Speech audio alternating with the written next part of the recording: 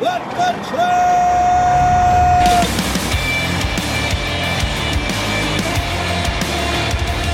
You are listening to What the Truck. Are you ready to truck? It is time for your Nooner with Dooner. Welcome to the Enterprise Fleet Summit. Y'all look so beautiful. Y'all got so dressed up for this virtual event. Got to thank some people here. First of all, our sponsors, Regional. Thank you to Torque, Tremble, TTN, Fleet Solutions, and Volterra. Got to thank our demo sponsor, MileMaker, and our content sponsor, Skybits. Folks, we got a couple more events coming up this year. We are not done yet. September 21st, Net Zero Carbon is our next virtual event. Gets you plenty of time to get your kids ready for school, which is coming up before we know it. Plus, then we got F3. F3 is the big dog right here in Chattanooga. It is November 7th through 9th. Go to live.freightwaves.com to register. Hey, while you're there, if you haven't registered yet, register for this event. Go to live.freightwaves.com. You can win a Sonos portable speaker. They're going to be drawing that at after 1 p.m. So someone after this show will be getting into that for you. Got some awesome guests today, but before we get there, got to update you on some of Yellow's woes. Take a look at this video. We're one of the lower paid companies, so we're paying like $27 an hour top scale. But our benefits are paid for, our insurance is paid for. You sure about that? You sure about that? Ooh. You sure about that? The news went from bad to worse over at Yellow. Craig Fuller tweeted this. He said, O'Brien files the paperwork to authorize a strike. Will the Teamsters or Yellow blink first, or does this become the end? I don't see Yellow surviving a strike. What happened here? Well, Todd Maiden reports shortly after less than truckload carrier Yellow said Tuesday it would go through with plans to defer required contributions to fund managed by Central State Funds. The International Brotherhood of Teamsters issued a strike notice. The notice said a work stoppage could occur as soon as Monday. This has gotten dire. Sean O'Brien, Teamsters General President, he had this to say. He says, Yellow has failed its workers once again and continues to neglect its responsibilities following years of worker givebacks, federal loans, and other bailouts. This deadbeat company has only itself to blame for being in this embarrassing position. What happened here? Well, on Monday, Central States issued that delinquency notice to planned participants working at Yellow Companies, YRC Freight, and Holland. The letter said the companies had deferred those health and welfare and pension contributions due this past Saturday and would do the same with payments coming up August 15th. What happens now? Well, Andrew Teal, he tweeted this because this is how the death spiral occurs. He says, even if you're the world's largest optimist, how do you tender anything to Yellow at this point? Assume it all goes well and they pull themselves out, and 10 years from now, we're all in Kansas having dinner and laughing about the NDE that was July 23rd.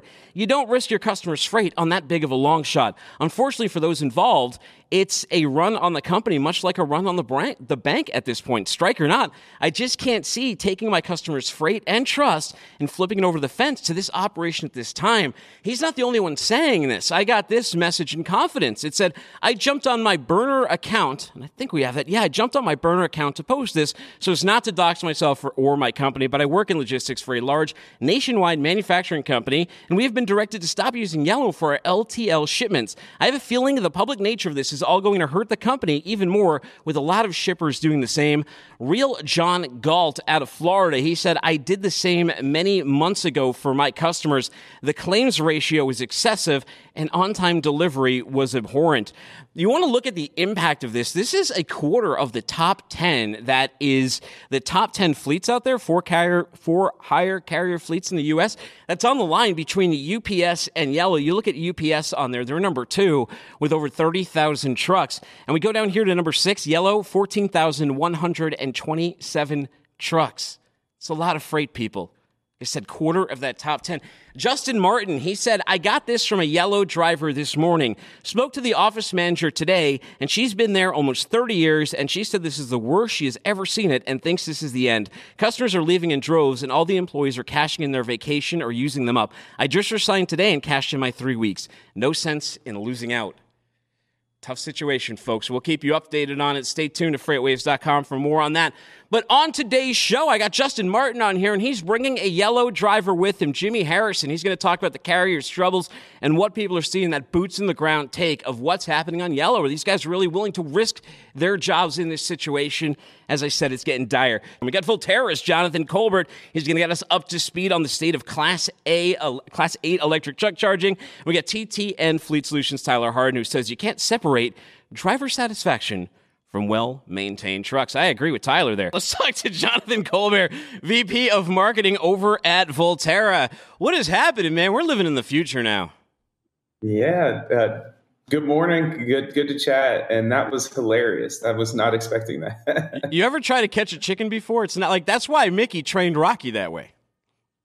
You know, I'm from Pensacola, Florida, and Roy Jones Jr. and his family, they still have a camp out there where they have kids chasing chickens and training them. So, yeah. Hey, they're hard to catch, as was demonstrated there. You know what's hard to catch for some people? You know, there's a lot of, when we talk about charging, there's so much that goes on. And when you talk to a lot of diesel guys, they get into things like charging anxiety. Where am I going to charge these things? What kind of infrastructure is there? And hey, with good reason. And you're a great guest for this, because today we're going to talk a little bit about the state of infrastructure and what charging's like. So tell us a little bit about it. Let's start there. What's going on with charging for trucks right now? Yeah, I guess it probably would be helpful to talk about Volterra, the company I work for. And what we do is we go out, we develop, own, and operate land, and of course the infrastructure needed for electric vehicle fleets. So we go out, we will work with the utility, we work with our construction team works with contractors in market and electrical engineering firms to really deploy charging at scale. So for instance, we have a site right now, we're developing it to 11 megawatts of power. So we're talking heavy-duty trucks all the way down to passenger cars and autonomous vehicle fleets. We provide a facility as a service to them.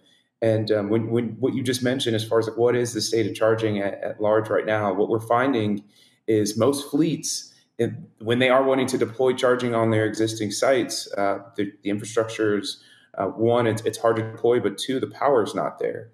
So that's where our solution comes in. We're an off-premises solution. We allow them to basically work with us to develop the site so we can make it really bespoke to them, or they can commingle with other fleets and basically not be disruptive to their operations. You come in, you charge, and you keep it going. So I have heard this story before. I've heard of a few fleets who have picked up EVs, and they ran into this issue, and a few of them had to use portable diesel chargers and shipping containers to charge their EV because the community or the county or whatever would not. You probably know the regulations better than me, but the grid said, "Hey, no, you can't plug in yet. This is too much power that you're going to suck out of here." So how do you help those companies? Like, how are you assessing land and making sure something is within a feasible reach of their network? The first things first is like this is definitely the reality of deploying charging at scale. We're talking about bringing megawatts of power to a site. So if you think about it from the utilities perspective, it's almost like dropping a skyscraper in an acre or less of land overnight and saying, "Hey, we want to charge our vehicles in 6 months," and they're just not equipped at this stage of the industry to do that as quick as what fleets are wanting to churn out these sites. So with that, a few ways that we get around that is we're going out and we're acquiring property and we're developing it ahead of schedule. So when the fleet is ready and they've got the vehicles and they're ready to ramp up operations, we meet them right as they need it. So it's an advantage of the way our company is structured in that regard. In addition to that, our construction team has folks that have been in the industry, whether it being on the charging side or data center side. So they've worked with utilities. They understand who to go to, who to work with. They've got relationships built up with these folks. So they know how to really streamline these operations. And then the strategic partners that we're working with on the electrical engineering side and contractors on the actual deployment, they also have in-market relationships. So there's part working with the utility, there's part working with the local authority having jurisdiction, and all of that for especially a fleet that's never thought about electric vehicles before can be extremely challenging. So we take that off of their plate, we manage it on their behalf, and we work to streamline that for them. Now, so like, let's say I'm a Drake company in Southern California, very nervous about carb, right? Trying to get my fleet stood up. What kind of cost are we talking about here to put chargers on location? Just to put some perspective here, I've heard some big numbers to just put like Yeah, one charger. yeah, it really depends because there are different speeds and outputs per charger, right? And I guess a rule of thumb for, let's say, a 150 kW to 200 kW charger, you're going to spend on a per charger basis just for the charger alone, $40,000 to $50,000. And in addition to that, you have the utility upgrades that you're going to need to make to actually have the power on site. And if you keep like kind of basically adding up the conduit that you're going to need. Maybe you're going to need a trench, put a new asphalt. Like the ticket goes up. So we're talking for a fleet of, let's say, 10, 20 vehicles. You're easily in the over $1 million range. So that's where we also see a ton of value in having our facility offsite. So that fleet is not having that heavy upfront capex burden. Now, I'm talking about a fleet of 10 to 20 vehicles. Yeah. We have a site that we're developing that has 60 DC fast chargers, and we'll be able to support much, much more than that. But when you talk about what that cost is, and you think about it from, like, let's say, a total cost of ownership per mile perspective, what we're looking at is helping to drive that cost per mile down by optimizing the site and driving utilization on the site. So if we can have multiple fleets using the same equipment, the cost per fleet goes down.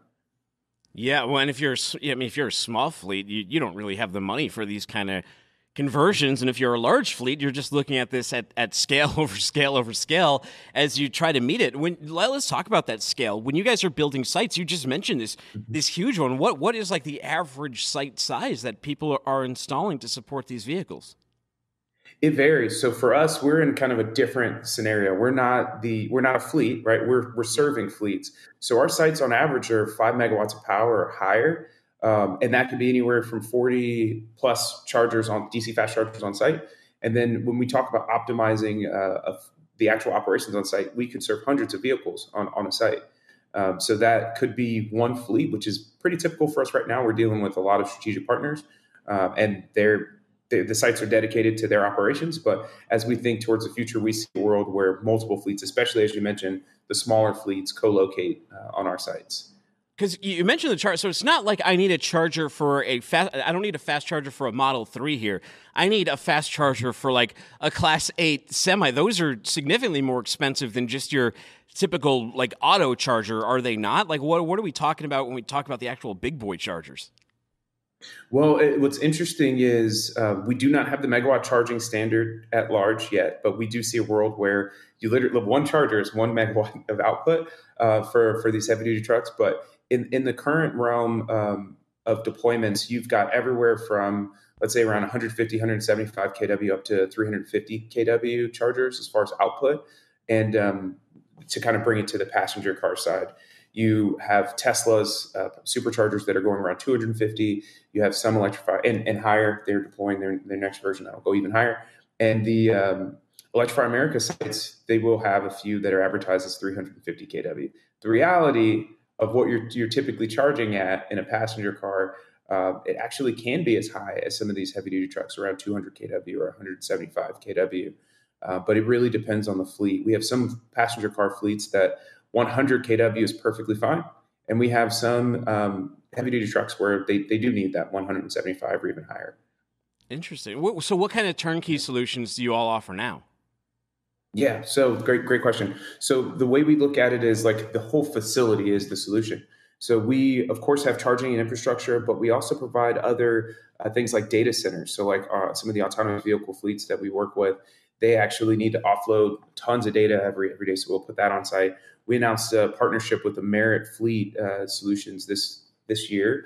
So they will provide maintenance services on site as well for some of the fleets that we have. It's also typical for some of the fleets that we deal with to want to have car washes on site. So there are a host of different solutions that we will provide for them as like additional services. But at a minimum, we provide access control, so security on the site. We will always have a place for basically restrooms for the drivers to be able to use. and then it can kind of scale it from them. There are some fleets want to actually handle business on site, so we'll put in basically an office for them to use. But it is one comprehensive solution, and because we can provide that solution, it's less disruptive to operations as well. Now, you must have some insight into where these markets are hot, right? Because you are developing these sites. What markets that are under development are looking good right now? California, of course, you mentioned it before, is definitely a hot market. There are multiple cities in Texas that are booming right now. In addition to that, we're on the East Coast, from Florida up to Georgia.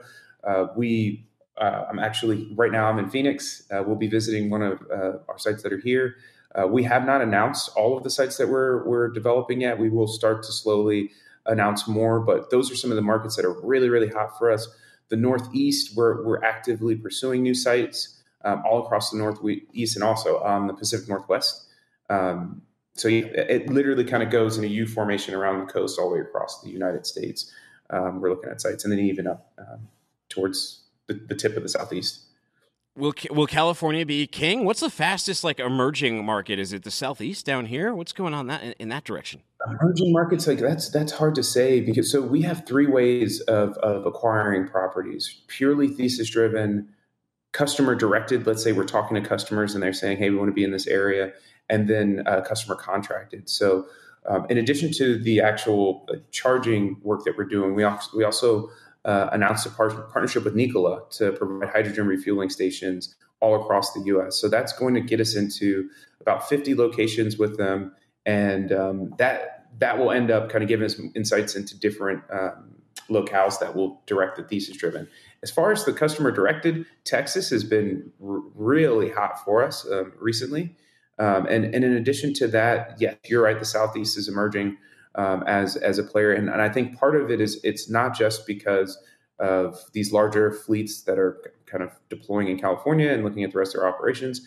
The cost of properties and also the presence of major ports like the Port of Savannah, Miami, it's going to help drive, especially in the Dre segment, drive a lot of movement and development. Wow. Well, very, very interesting. Very interesting here. Where do people go to learn more information about what Volterra has going on?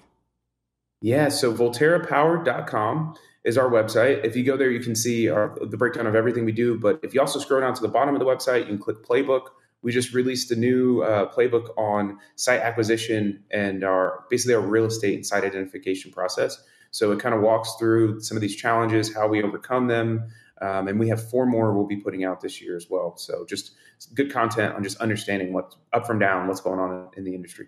Wait, my previous guest has me thinking about something that I need to ask you before I let you go. So he was talking about autonomous trucks, right? What does the future look like for that at a charging depot? Well, we stay tuned. We have a large partnership we'll be announcing this year with an autonomous heavy duty truck fleet that we're working with. I think the future is bright. In general, some of the solutions like Torque and some of the other partners or other providers out in the space are kind of taking the steps to enable it. We look at it as a lot of these fleets are endemic to electric, so they already are starting off as electric and they need the infrastructure. So whether they're autonomous or just electric heavy-duty fleets, we are thinking about that already, but we're already building the infrastructure that will support them in the long term. Well, very cool. Everyone, go check out Volterra. Thank you so much for your time today. I appreciate it. Thank you for having me. Take care. All right, everyone, let's take a look inside this sleeper here. Who wants to have a look at the first Scania XL in the country? So if we take a little look around, it doesn't look any different to a normal Scania. But if we come to the back of the cab, you can now tell that it is an XL. If we come over here to a non-XL, you can see that a normal cab ends there, and then you've got that much wind deflector. Go back to the XL, you can now see here that the back of the cab comes right to the back of the wind deflector. Love the silver and the black with the blue hubs. Now I know you're all waiting for it, let's have a look inside. Whoa, look at the size of this cab. Take the shoes off. I can basically spin around in here with both arms fully extended. Let's hop onto the bed and give you an idea of the extra room we've got in here.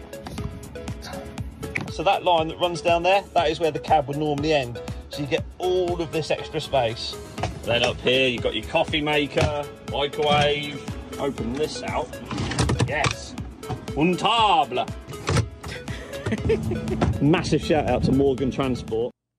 Now, a lot of U.S. truck drivers are like, is that sarcasm that you put that up? How, like, that's an XL? Yeah, that's what it's like over in Europe, man. They don't build them for American big boys over there. They sure don't. Let's talk to Tyler Harden, Chief Product Officer at TTN Fleet Solutions. I don't know, the truck looked pretty nice to me, didn't it, Tyler?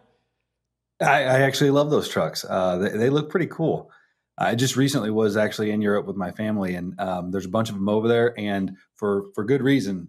Things are smaller. It's very compact.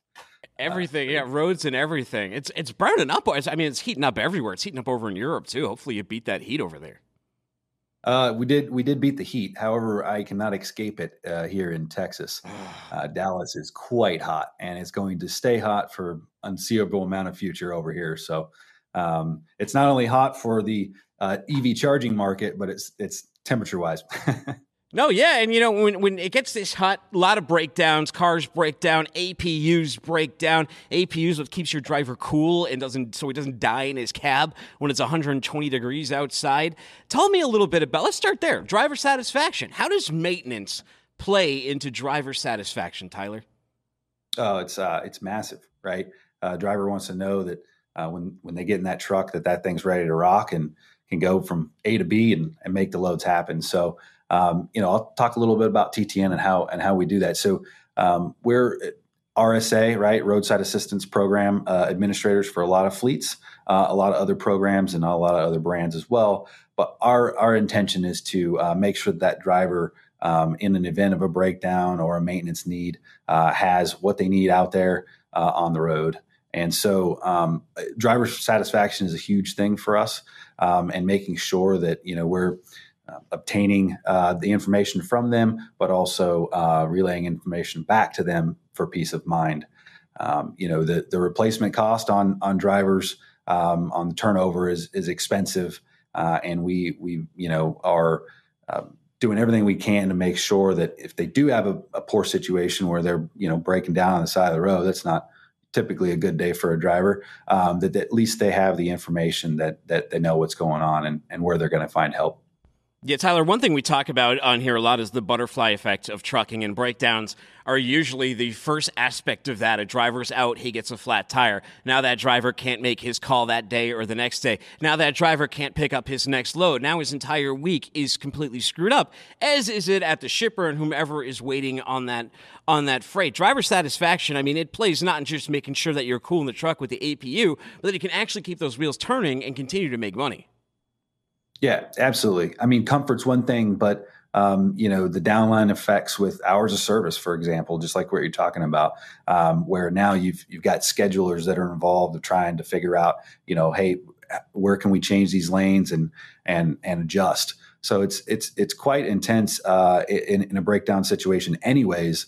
And if there's a hiccup in communication, or any type of lag in time, it just gets larger as a problem. So how should a fleet manage that? How should a fleet manage their maintenance schedules to make sure that they're giving their drivers reliable trucks, and they're not? And we're in a business with 100% turnover here, that they're not leaving because of one minor ding or dent that they can't get repaired in time. Right. So with breakdown management, it's something that we're the subject matter experts in, and what we've done is kind of built a workflow that allows communication in multiple different ways. You got back to the operation, back to the maintenance professionals, and then of course the driver, and that's who we're talking about now. And so in that aspect, right, things like waiting on hold for 20 or 30 minutes is just excruciating for a driver, and all they're trying to do is get help. So you want to make sure that things like your contact center is readily available. Hold times aren't crazy, and then if you can take advantage of some technology that's in the cab in order to make that experience even better and much faster and more efficient. Interesting. Can tech help here? Like, how much can tech play into making sure, especially if I'm a fleet manager, let's go to that perspective. I'm the fleet manager, making sure all my ducks are in a row. Yeah, sure. So something that we've looked at and we're releasing here is our partnership with Platform Science. We've actually developed an app that is on the app marketplace. It'll it's getting tested now and should be due for release very soon. And what that's going to do is it's going to give a driver the ability to file a maintenance concern, whether it's a breakdown or any type of maintenance that they might need on the truck or trailer. And so we've designed that in such that the driver has a good experience, first and foremost, but also that data is coming back to the fleet in real time. So no phone calls, no follow-up for checking of new information.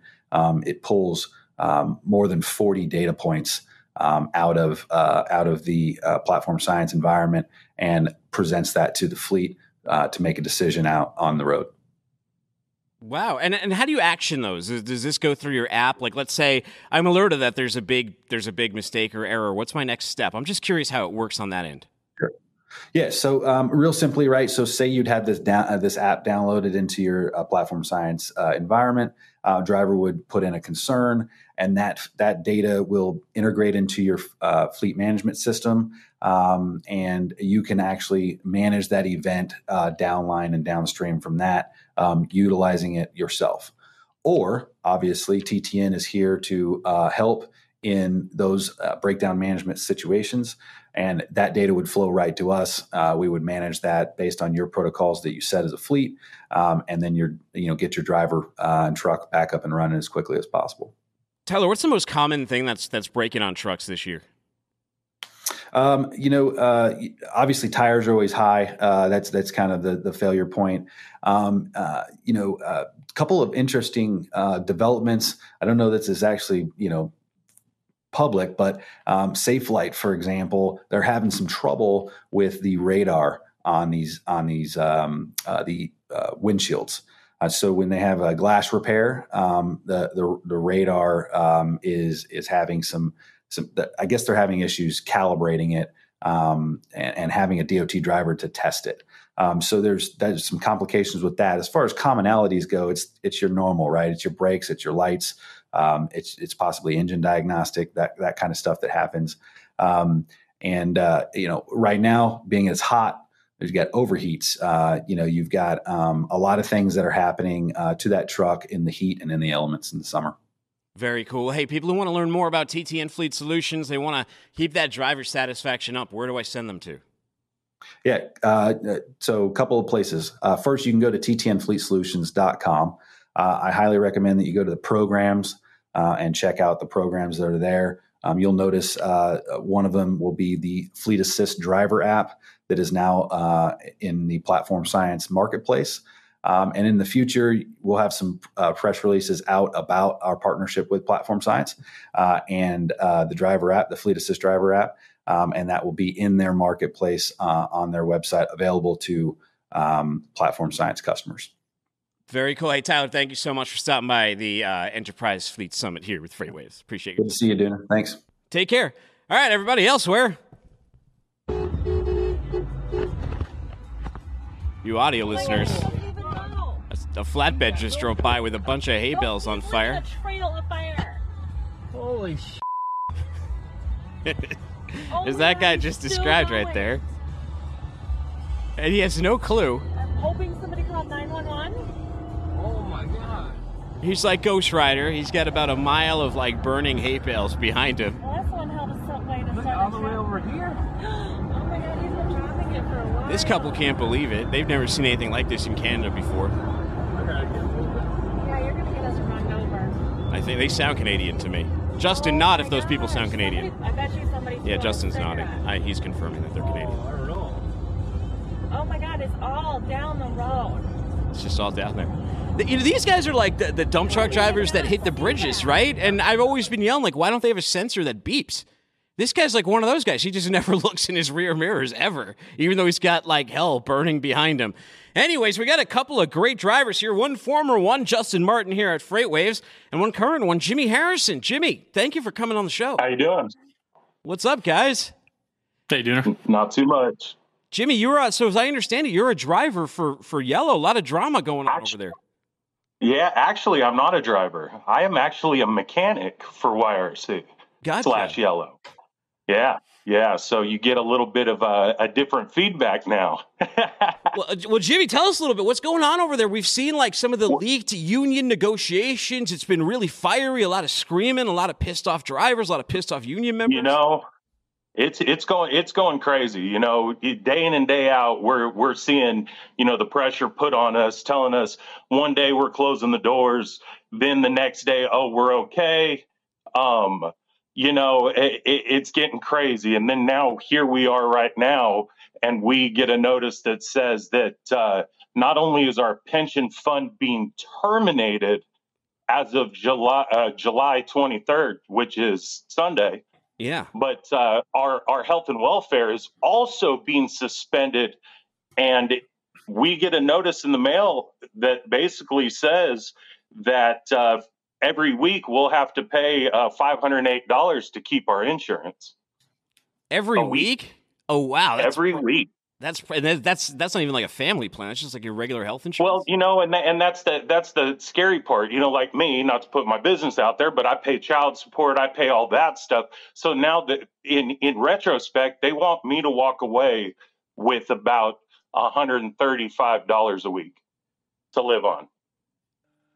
It's crazy. Well, I got to tell you, so look, there's a very good chance this strike is going to happen, right? You guys are all very upset about this. There's also a very good chance the company could go bankrupt over this. Then all of the pensions, everything goes away. But is that a course of action that you all support? Would you say the majority of workers there support this?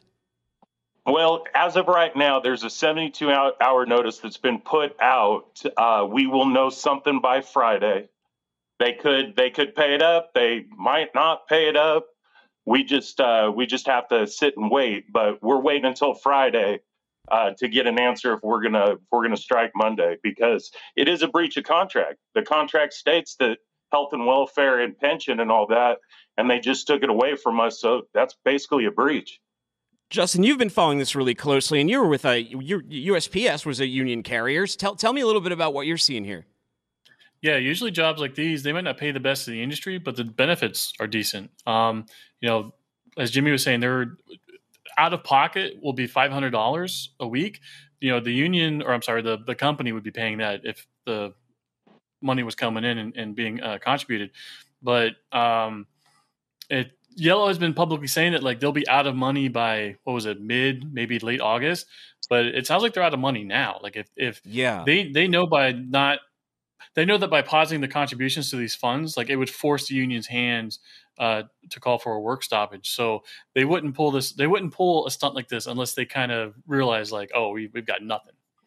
Well, some people have been saying Sean O'Brien at the Teamsters is the one who's the antagonist here, but it seems like Yellow's making some really antagonistic moves like this one that would obviously make workers like Jimmy over here side with what the Teamsters want to do because they're the ones getting protected, but it's a tough situation all around. Jimmy, let's say they don't have the money and it sounds like this company is in dire straits. Is this the end of the line from them? Do you want it to be? Is Yellow still a good place to work?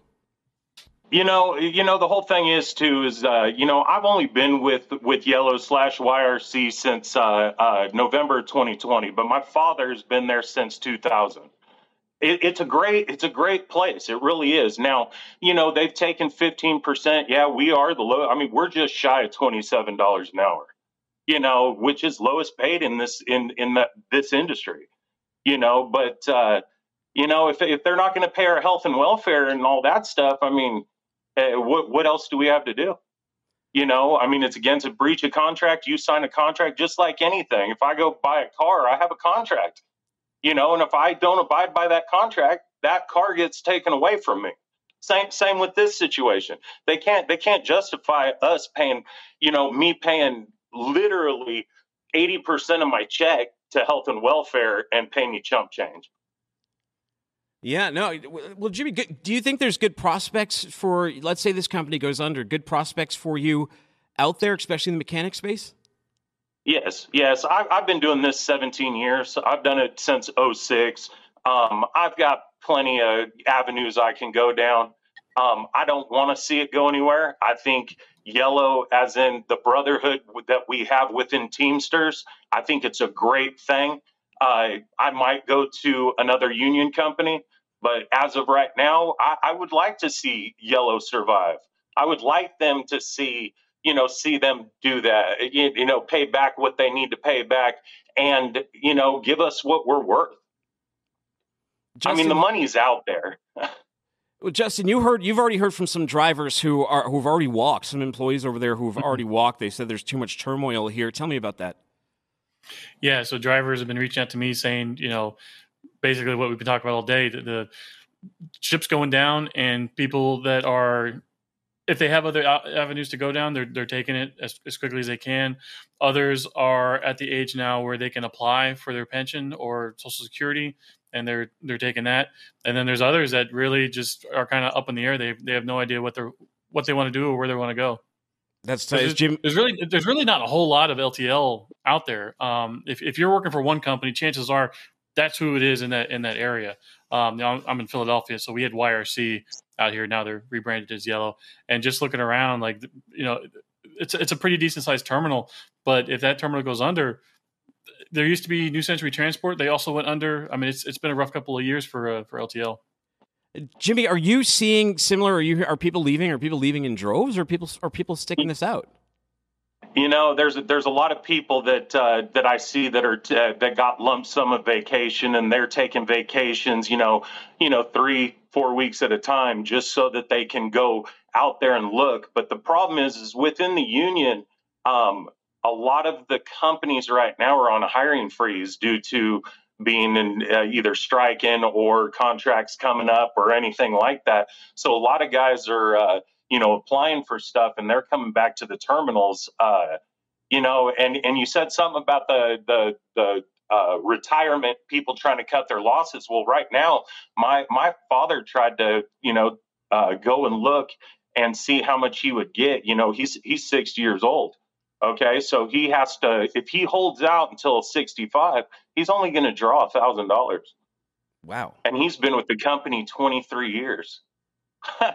So they're digging themselves a hole. And as soon as the CEOs and former CEOs and all that, if they can dig themselves out of the hole, they're going to have to quit taking the bonuses before they take care of their problems.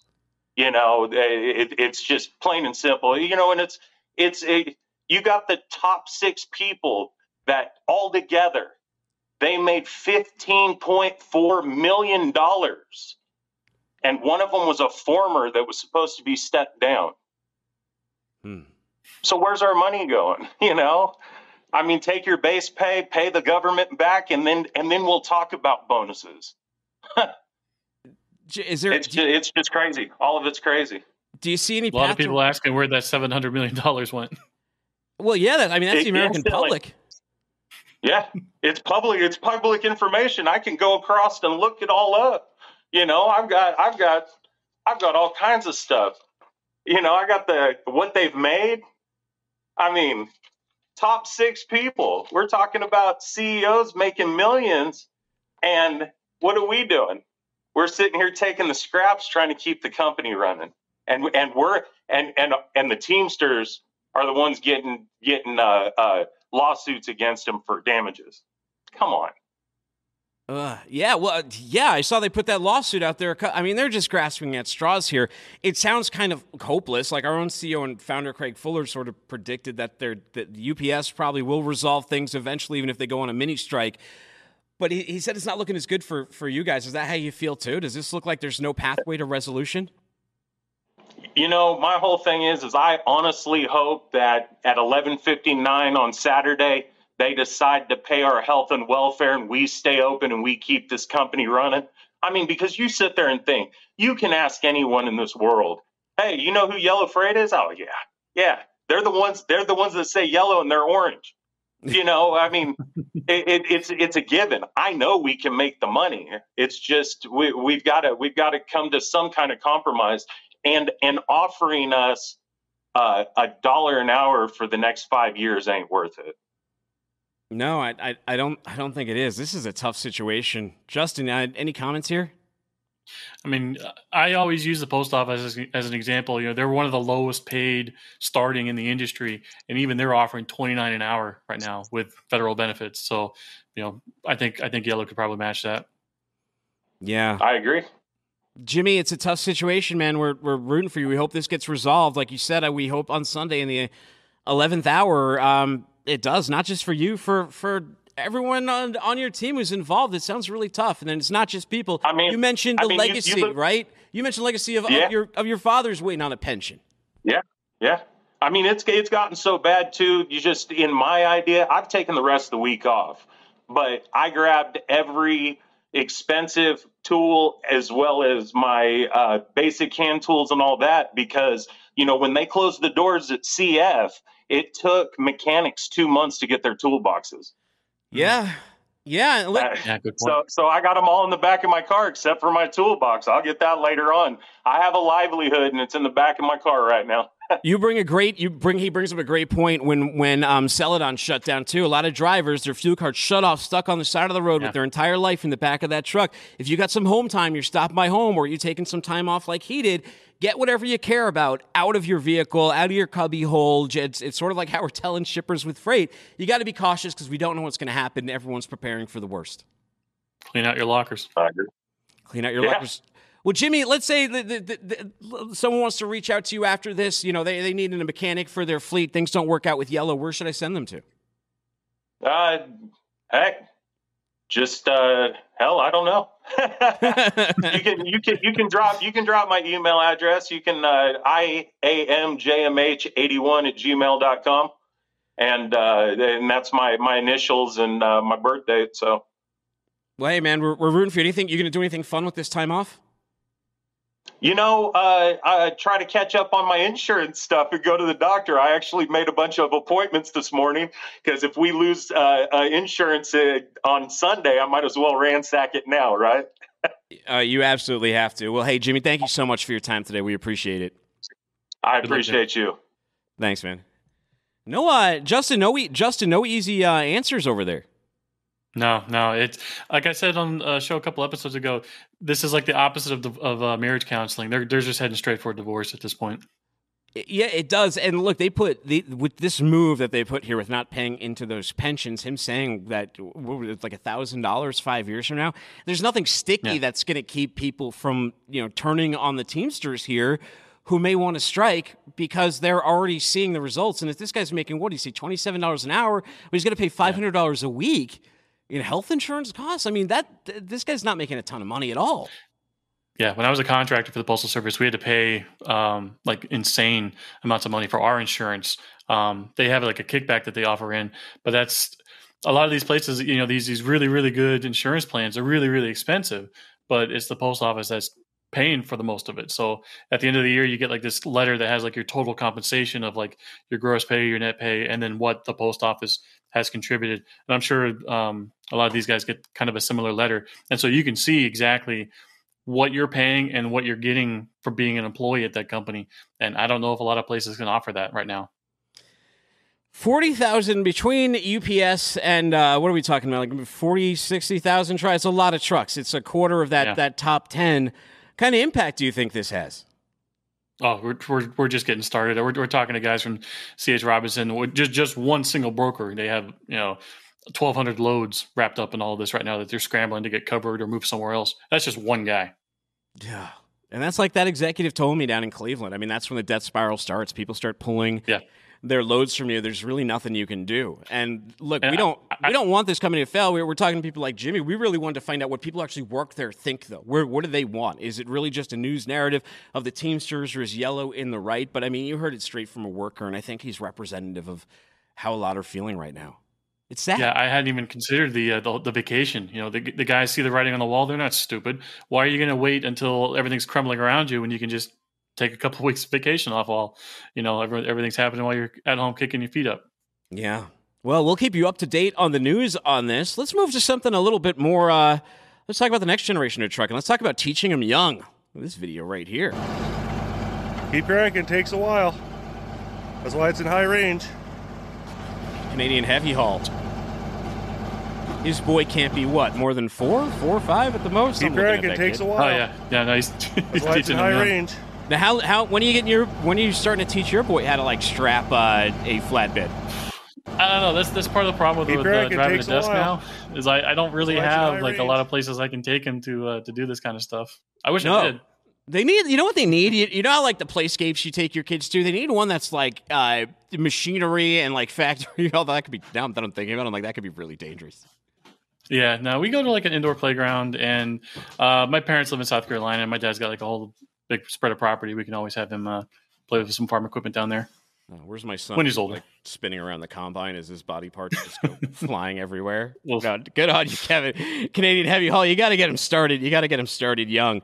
Now, so what's it called? The American Trucking Simulator, SCS Software, they put this out here. They said, what is the trucking national anthem? This was someone's suggestions. We got this tape? Got that tape? Maybe we don't got that tape. What is your pick? I mean, you got to go old school with Convoy, C.W. McCall, but we need a new one. I mean, that song is, 40-something years old now? It came out in the 70s? What happened? Fraser's. Oh, Fraser in the back says Eastbound and Down is the anthem. Well, let's see. The one Timo has Willie Nelson. A lot of these are like pretty obvious ones. Willie Nelson, On the Road Again. Lucas says C.W. McCall, Convoy. David O'Mara says Eastbound and Down. Zach, Country Roads, Take Me Home. Zay, the truck driver, Life is a Highway. Arkansas Hoss of the Year 2021 says, customer, your shower is now ready. Just that sound should be the song. Sam Flanagan, Driving My Life Away by Eddie Rabbit. Bryce Smith, George Thorgard, he likes Gear Jammer. And Bellet says, Last of the Cowboys by Tony Justice. Yeah, we need a new generation of like trucker songs. And I have an idea for the album cover too. Just have it be like a green light on a loading dock. Nicole Nicolette says, Dooner LFG. Yes, thank you, Nicole. Thanks for joining us. I hope you registered so that you could win, what was it, that Sonos audio player for your house. Yeah. Justin, know what we got to start covering? We got to cover truck racing. Take a look at this right here.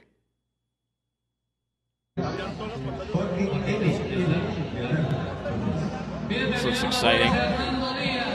Until here it comes. You end up in the beginning of Final Destination 4, the 3D one, where everything goes. Although, it looked awful. It looked a lot worse than it was because of the camera shake. But if you look here, the wall held strong. Yeah, and I mean, 26,000 pounds, that wall's stopping something a lot heavier than it normally does. So kudos to whoever constructed that thing. They did a good job. Have you been out to a truck race yet? No. I used to live not far from like Daytona, like maybe 2 hours, and people don't realize how loud those things are. We used to go to a friend's house during the Saturday like practice runs, and you'd be a mile away from the track, and you can still hear the cars as if they're right next to you. Wow, well, very cool. Hey, Justin, thank you so much for joining me on the show. Thank you for bringing that yellow mechanic on here. I hope all goes well for them. Thank you all for joining us on this episode. You can find him at Super Trucker on Twitter. You can find me at Timothy Dooner. That's Dooner.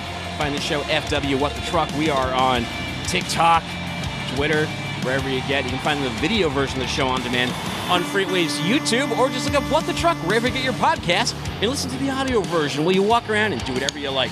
Hey, take care, don't be a stranger, and stick around because after lunch there's going to be a fireside chat with Andrew Culhane from Torque and Thomas Wasson from Freightwaves.